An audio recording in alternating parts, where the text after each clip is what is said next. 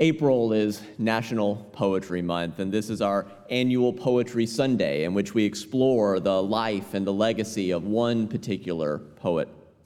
Although individual poems can be deeply meaningful without knowing a thing about the person who wrote them, knowing a little more about a poet's background can also make their work much more deeply resonant.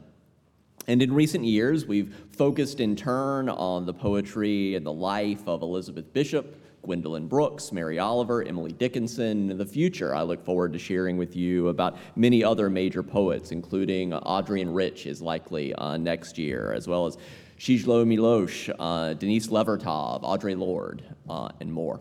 For today, though, our focus is on Sylvia Plath. To briefly connect back to our Women's History Month service on building a new mythology, many aspects of Sylvia Plath's life invoke the archetype of Icarus, who escaped the island of Crete on wax wings. He was warned to fly neither too low, where the ocean's dampness might cause his wings to make him drop to clog and to fall into the ocean, nor too high, where the sun's heat might melt those wax wings. Born in 1932, when many people thought that women weren't supposed to fly high, nevertheless, she persisted. She kept spreading her wings, especially through her writing, trying to touch the sun, seeing how far she could go. And also, like Icarus, she was ultimately brought low from her lifelong struggle with depression, which was exacerbated both by life circumstances and by the crushing sexism of her time. She died at the age of 30 on February 11th, 1963. That same morning of February 11th, 1963, only a mile and a half away from her flat in London, the Beatles arrived hours later to begin recording their very first album. And I mention that timing to underscore that at the time of Plath's death, the 60s, as we have come to think of the 60s, hadn't really started yet. They wouldn't really start till the next year. Betty Friedan's The Feminist Mystique, the book that helped really catalyze second-wave feminism, that wasn't published until a week after Sylvia Plath died, a book that I think could have been deeply moving and powerful for her. Dr. King wouldn't make his I Have a Dream speech until that August. JFK wasn't assassinated until that November. If Plath were alive today, she would be 90 years old. I mean, she should still be with us. I wish we had the opportunity to experience all that she would have done and written over the last 60 years. But I'm grateful at the same time for the legacy that she did leave behind. It's further significant that Plath was a Unitarian, and not just we sometimes like to claim people who they're famous and they once went to a Unitarian service. She actually deeply was a Unitarian, and I was inspired to choose her as the focus of this year's Poetry Sunday when I learned that an incredible new biography had been written about her, and I just kept hearing how great this book was. It's titled Red Comet: The Short Life and Blazing Art of Sylvia Plath. Have any of you read it? If you get around to it sometime, let me know. It's by Heather Clark, a professor of contemporary poetry at the University of Huddersfield in England. The New York Times Book Review named it as one of the 10 best books of 2021, and that's even more so because they picked 5 books of fiction and 5 books of nonfiction, so it was one of the top 5 nonfiction books written last year. So if this service leaves you curious to learn more, you can learn a whole lot more from that book, not for the least of which reasons that it is very close to 1,000 pages long. It's really long. You're welcome for me reading this book. But actually it's very fascinating and very well written, though there were a few times when I was like, I don't need quite this much detail on Sylvia Plath, but it was interesting. If you want something shorter, this also motivated me to finally read The Bell Jar. How many of you have read her novel? Okay, I see a few more hands. I'd be interested either online or you can say in the chat if those of you have read The Bell Jar. It has a real kind of feminism meets Catcher in the Rye vibe. There's also her collected poems, for which she was posthumously awarded the Pulitzer Prize, or you can check out her much shorter selected poems. I like some of her poetry. I find her prose extremely gripping, and that was actually that's when she was going to plan to write novel after novel. So it was what she had planned to do before she tragically died. For now, though, to begin to share with you some of Plath's story, she was born in 1932, 3 years into the Great Depression. And although it was a hard time, she was a precocious child, and in response to her mother read to them, she and her brother, a lot. She was actually reading and writing by the age of 5. And in 1940, when she was only 8 years old, she experienced a major early loss. Her father died of complications due to undiagnosed diabetes. Her father was a well-respected biology professor at Boston University, but he was highly resistant to going to the doctor, and by all indications, he died unnecessarily of a condition that could have been easily treated. Despite the devastation of her father's death, she continued to write, and only a few months later, at the age of 8, she had her first publication, a poem titled Poem. It was published in the Boston Herald. I will not read it to you. It's not very good. But she was 8. It's wonderful for 8. Years later, while in college, Plath wrote a poem about her father's death that played on the fact that one of his major publications was about bees as a biology professor, and he died of a cause that in most cases are minor, like a bee sting. So I invite you to hear an excerpt of that poem titled Lament.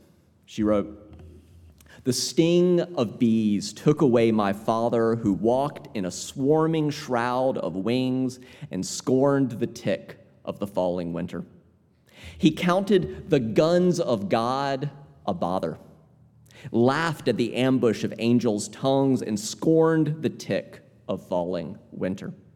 Oh, ransack the four winds and find another man who can mangle the grin of kings. The sting of bees took away my father, who scorned the tick of falling winter."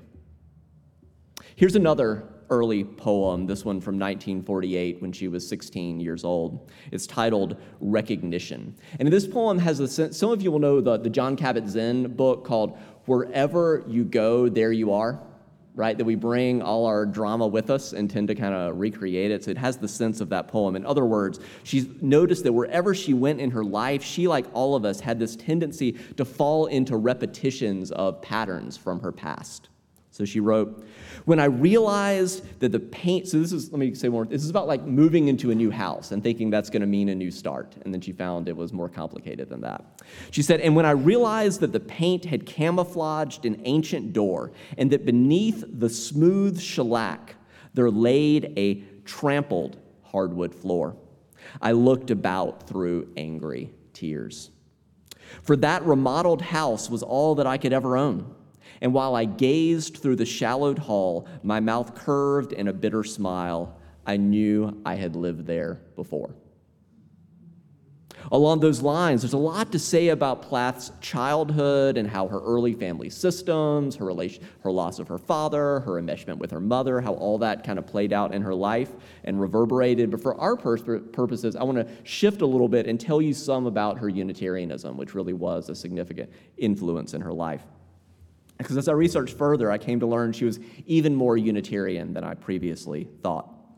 After her father died in 1940, when Plath was 8 years old, their family joined the nearby Wellesley Unitarian Church, and her mother, as Nicole says, started teaching Sunday school, or what we call RE, religious education classes. And that congregation, the UU Society of Wellesley Hills in Massachusetts, is still around today. So she grew up going to RE classes, later was an active participant in her congregation's youth group, and in addition, she was deeply moved by participating in Unitarian youth conferences on Star Island, which is off the coast of New Hampshire. Have any of you been to Star Island? I see. Okay, just a few hands. That's on my Unitarian bucket list to get around to someday. I've heard it's remarkably beautiful and a gorgeous place to go. Yeah, it is a rock. It's a rock off the course. It absolutely is.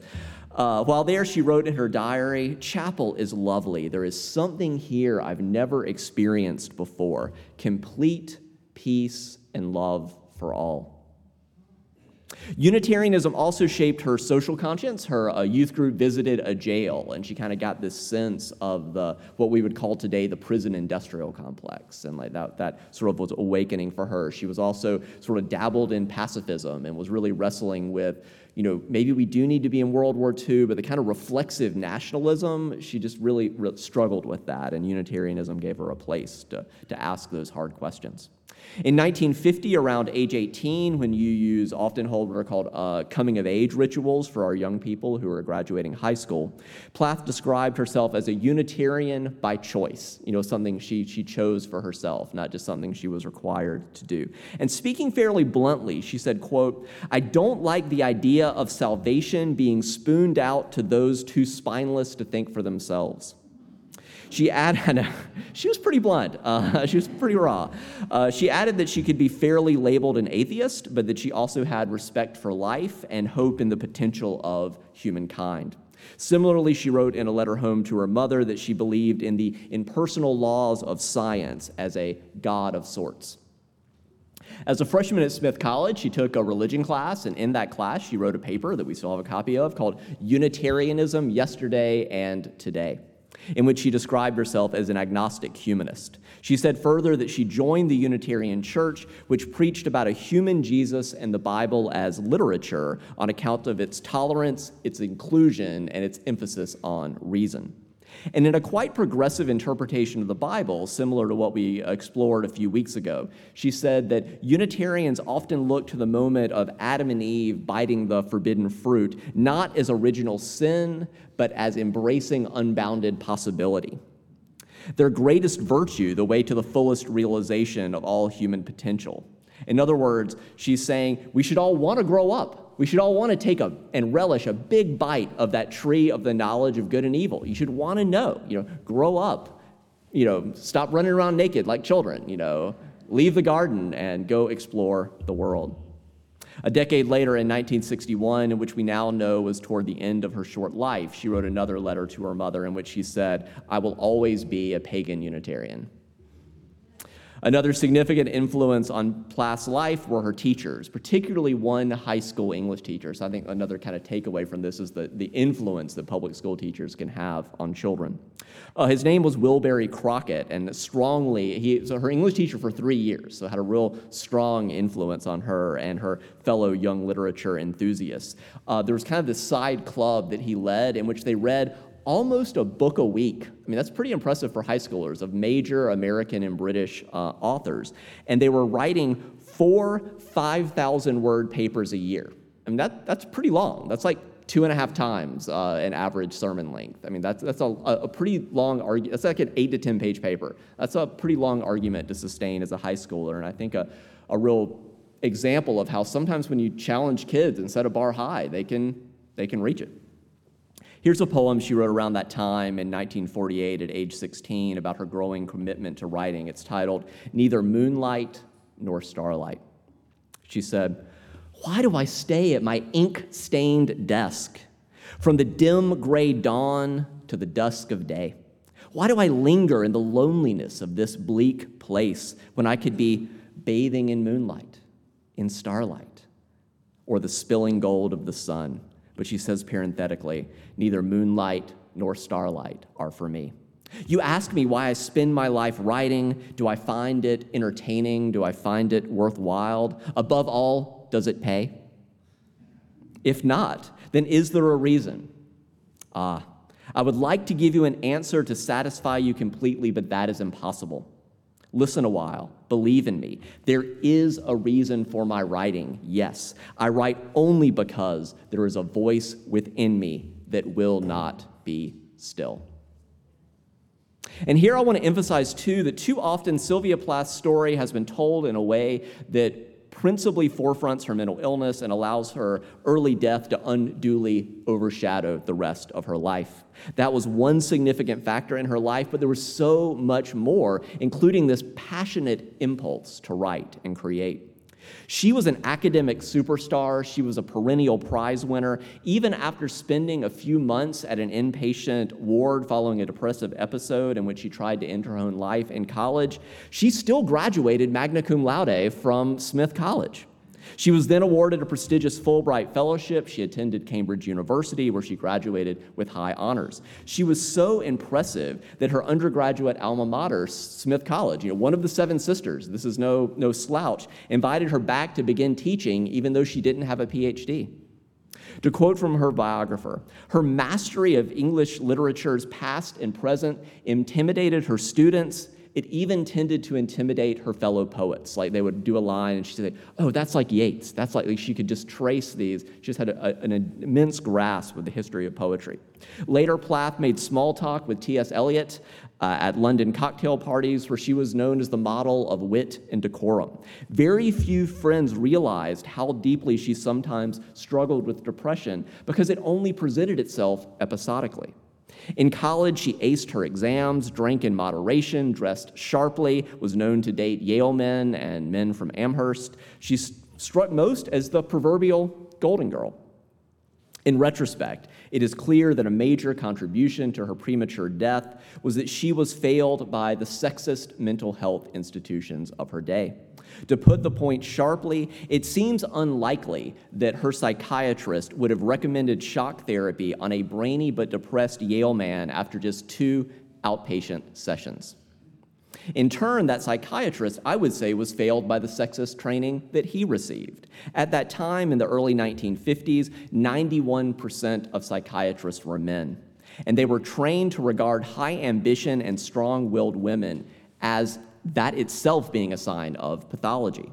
And women who refused to function domestically in terms of cleaning, cooking, childcare, shopping, when they returned home, that was often seen, oh, they need to be recommitted. This is, of course, what Betty Friedan was writing about in the Feminine Mystique.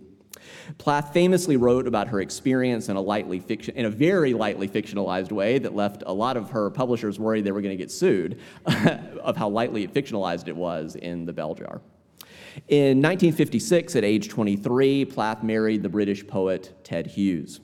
Although her posthumous fame has eclipsed his, he is quite well known in his own right, especially at the time, and is remembered as one of the 50 greatest British writers since 1945. Here's just the opening of a long poem she published in 1958 in The New Yorker during the early years of her marriage. It's titled Mussel Hunter at Rock Harbor. I come before the water. Colorists came to get the good of Cape Light that scours sand grit to sided crystal and buffs and sleeks the blunt hills. Of the 3, fishing smacks beached on the banks of the river's backtracking tail. In early 1960, at age 28, which we know in retrospect was entering into the final 2 years of her life, but at the time there were many reasons for happiness, for hope. She had married a brilliant poet. She was soon to become a mother. She had found a charming flat in central London. She had just signed a contract for her own first poetry book. And 2 years later, if she'd had just a little more support, if she hadn't been so scarred from her previous mistreatment at the hands of mental health professionals of the time, I really think her life could have gone differently. I invite you to hear some of the title poem from that first poetry collection, The Colossus, which is about a number of things, but perhaps most centrally about her anger at her lost father. I shall never get you put together entirely. It's like Humpty Dumpty, right? I shall never get you put together entirely, pieced, glued, and properly jointed. Mule bray, pig grunt, and bawdy cackles proceed from your great lips. It's worse than a barnyard. Perhaps you consider yourself an oracle, mouthpiece of the dead or some god or other. 30 years now I have labored to dredge the silt from your throat. I am none the wiser. To say a little bit about her marriage, it was in some ways quite progressive for the time, although there was often some very hurtful parts, including some domestic violence. And it mostly was Ted toward her, but she also, toward the beginning, she bit his cheek early on, left a mark that was there for a month. There was a lot going on in that marriage. But in some ways, it was quite progressive for the time. Ted was in the room the whole time for the birth of both their children. That was quite unusual then. Also, atypically, they split the childcare to give one another undistracted writing time. But Plath did, however, end up with a vastly disproportionate share of the household chores. So he helped with childcare, but not like cleaning and cooking. As their marital strife increased, eventually breaking on the rocks of Hughes blatantly having an affair, she channeled her rage into writing, and I'm sure that Freud would have had a field day that her father was a biologist and her husband had a very strong interest in zoology. And I'll read just a part of a poem she wrote about Hughes, playing on all that, titled Zookeeper's Wife. The subtext is very thinly veiled in this poem. You checked the diet charts and took me to play with the boa constrictor in the fellow's garden. Sometimes a snake is just a snake. Anyway, okay. I pretended I was in the tree of knowledge. I entered your Bible. I boarded your ark with the sacred baboon in his wig and wax ears and the bare-furred bird-eating spider clamoring around its glass box with 8-fingered hands. I can't get it out of my mind. How our courtship lit the tindery cages. Your 2-horned rhinoceros opened a mouth dirty as a boot sole and big as a hospital sink for my cube of sugar. Its bog breath gloved my arm to the elbow. The snails blew kisses like black apples. Nightly now I flog apes, owls, bears, sheep over their iron stile, and still don't sleep. And related to Danielle's spoken meditation, it's actually, I'm actually reading you her poem. If any of these, I'm actually not even touching her truly raw and controversial stuff, which you can go out there and read for yourself. That was fairly raw but veiled. She has a lot of just unveiled poems, and you can check those out for yourself. And related to Danielle's spoken meditation earlier about the support that communities like UUCF can offer us at their best, it is haunting in March of 1962, at what we now know was near the beginning of the final year of her life, to read that she was moved to tears, that a friend happened to find a sermon when they went to a Unitarian congregation. They found that sermon moving, thought Plath might appreciate it, and mailed it to her. And receiving that sermon, she was moved to tears and wrote back, I'd really be a churchgoer if I was back in Wellesley or America. The Unitarian Church is my church. How I miss it. There is just no choice here. And of course, there is Unitarian, but British Unitarianism is very, very different from American Unitarianism. Her life, again, really could have gone differently if she'd been just a little less isolated in that terrible winter of 1963. And it makes me think of, what if she'd been part of a community that sang songs like our opening hymn, right? How could anyone ever tell you you were anything less than beautiful? How could anyone ever tell you you were less than whole? How could anyone fail to notice that your loving is a miracle and how deeply you're connected to my soul? That's what she needed and didn't have. At the same time, and she reached out to women writers and just was rebuffed, she just didn't have any community. At the same time, there were periods in that final year when she reached her greatest heights of productivity and had groundbreaking creativity. In October of 1962 alone, she wrote almost a poem a day, and not just she wrote a poem, incredible landmark poetry. That month alone has been called one of the most extraordinary literary outpourings of the entire 20th century. The poems from this final period are posthumously published as her Ariel poems. The title of Heather Clark's formidable biography, Red Comet, is drawn from a poem written during this time titled Stings. I'll read you just the final 2 stanzas. They thought death was worth it, but I have a self to recover, a queen. Is she dead? Is she sleeping? Where has she been with her lion-red body and her wings of glass? Now she is flying more terrible than she ever was. Red scar in the sky, red comet over the engine that killed her. The mausoleum, the wax house. We could add the domesticity. It's not a coincidence that Plath's death from depression and suicide happened on the very same day she was scheduled to re-enter an inpatient mental health facility, Whereas many people today have received immense help from inpatient mental health care, Plath clearly had PTSD from the mistreatment she had received the first time. Heightening the tragedy, there was actually, the facility she was scheduled to enter had just opened a new ward that was quite progressive. It might have actually given her the care that she needed, but she really didn't know about that. She knew really of the previous terrible reputation this hospital had and why they had opened this new ward. She just didn't have the trust that it would go well. She was deeply scarred and feared that her horrific experience during college would just be repeated. When Hughes wrote to Plath's mother following Sylvia's death, he rightly recognized that she was a world historical talent. But even here, and in the Literary Critic I'm going to read in just a moment, you'll still hear the sexism. They praise her not as what she was, a world historically great poet, period, but they compare her only to other female poets. Hughes wrote, "In her last months, she became a great poet, and no other woman poet except for Emily Dickinson can begin to be compared with her." And here you hear is British, certainly no living American. So, the British living literary critic Alfred Alvarez also was particularly influential in helping draw attention to her death, because in a lot of the obituaries about her, she was described as Ted Hughes' wife, not as Sylvia Plath.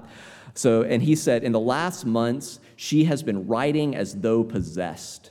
She is clearly a genius," he said, "and her recent poetry represents a totally new breath in modern verse and establishes her as the most gifted woman poet of our time. Still," he said, "the loss to literature is inestimable." Today, it is clear that though she is a world historically great poet and writer, period, a decade after her death, her work was particularly influential in the women's movement of the 1970s. And in addition to her poetry, her novel, The Bell Jar, continues to sell about 100,000 copies a year, to this day. And as we prepare to conclude, let me bring us back full circle. We noted at the beginning that Sylvia Plath's life is often likened to the Icarus myth, who launched too far, too fast, and flew too high, too close to the sun. As with many things, the Icarus analogy is true, but it's partial. It doesn't capture the fullness of Plath's life and legacy. Plath's biographer Heather Clark invites us to consider that an equally important archetype for Sylvia Plath is the myth of Ariadne, who spun a thread to help Theseus find his way out of the labyrinth. Unlike this labyrinth, there was a minotaur at the center, right, that Theseus went, and Ariadne spun that thread to help him find his way back out. Like Ariadne, Plath left behind threads of influence that live on, that we too can pick up on and read. Her writing continues to help lead in increasing numbers of readers out of the oppressive mazes in which they find themselves. Her life, her books, challenge us to follow her lead in taking the risk of exploring our own creative impulses. Her legacy calls us to demand greater freedom and liberation for ourselves and for others. As Unitarian Universalists, it's also significant that Sylvia Plath was one of our own.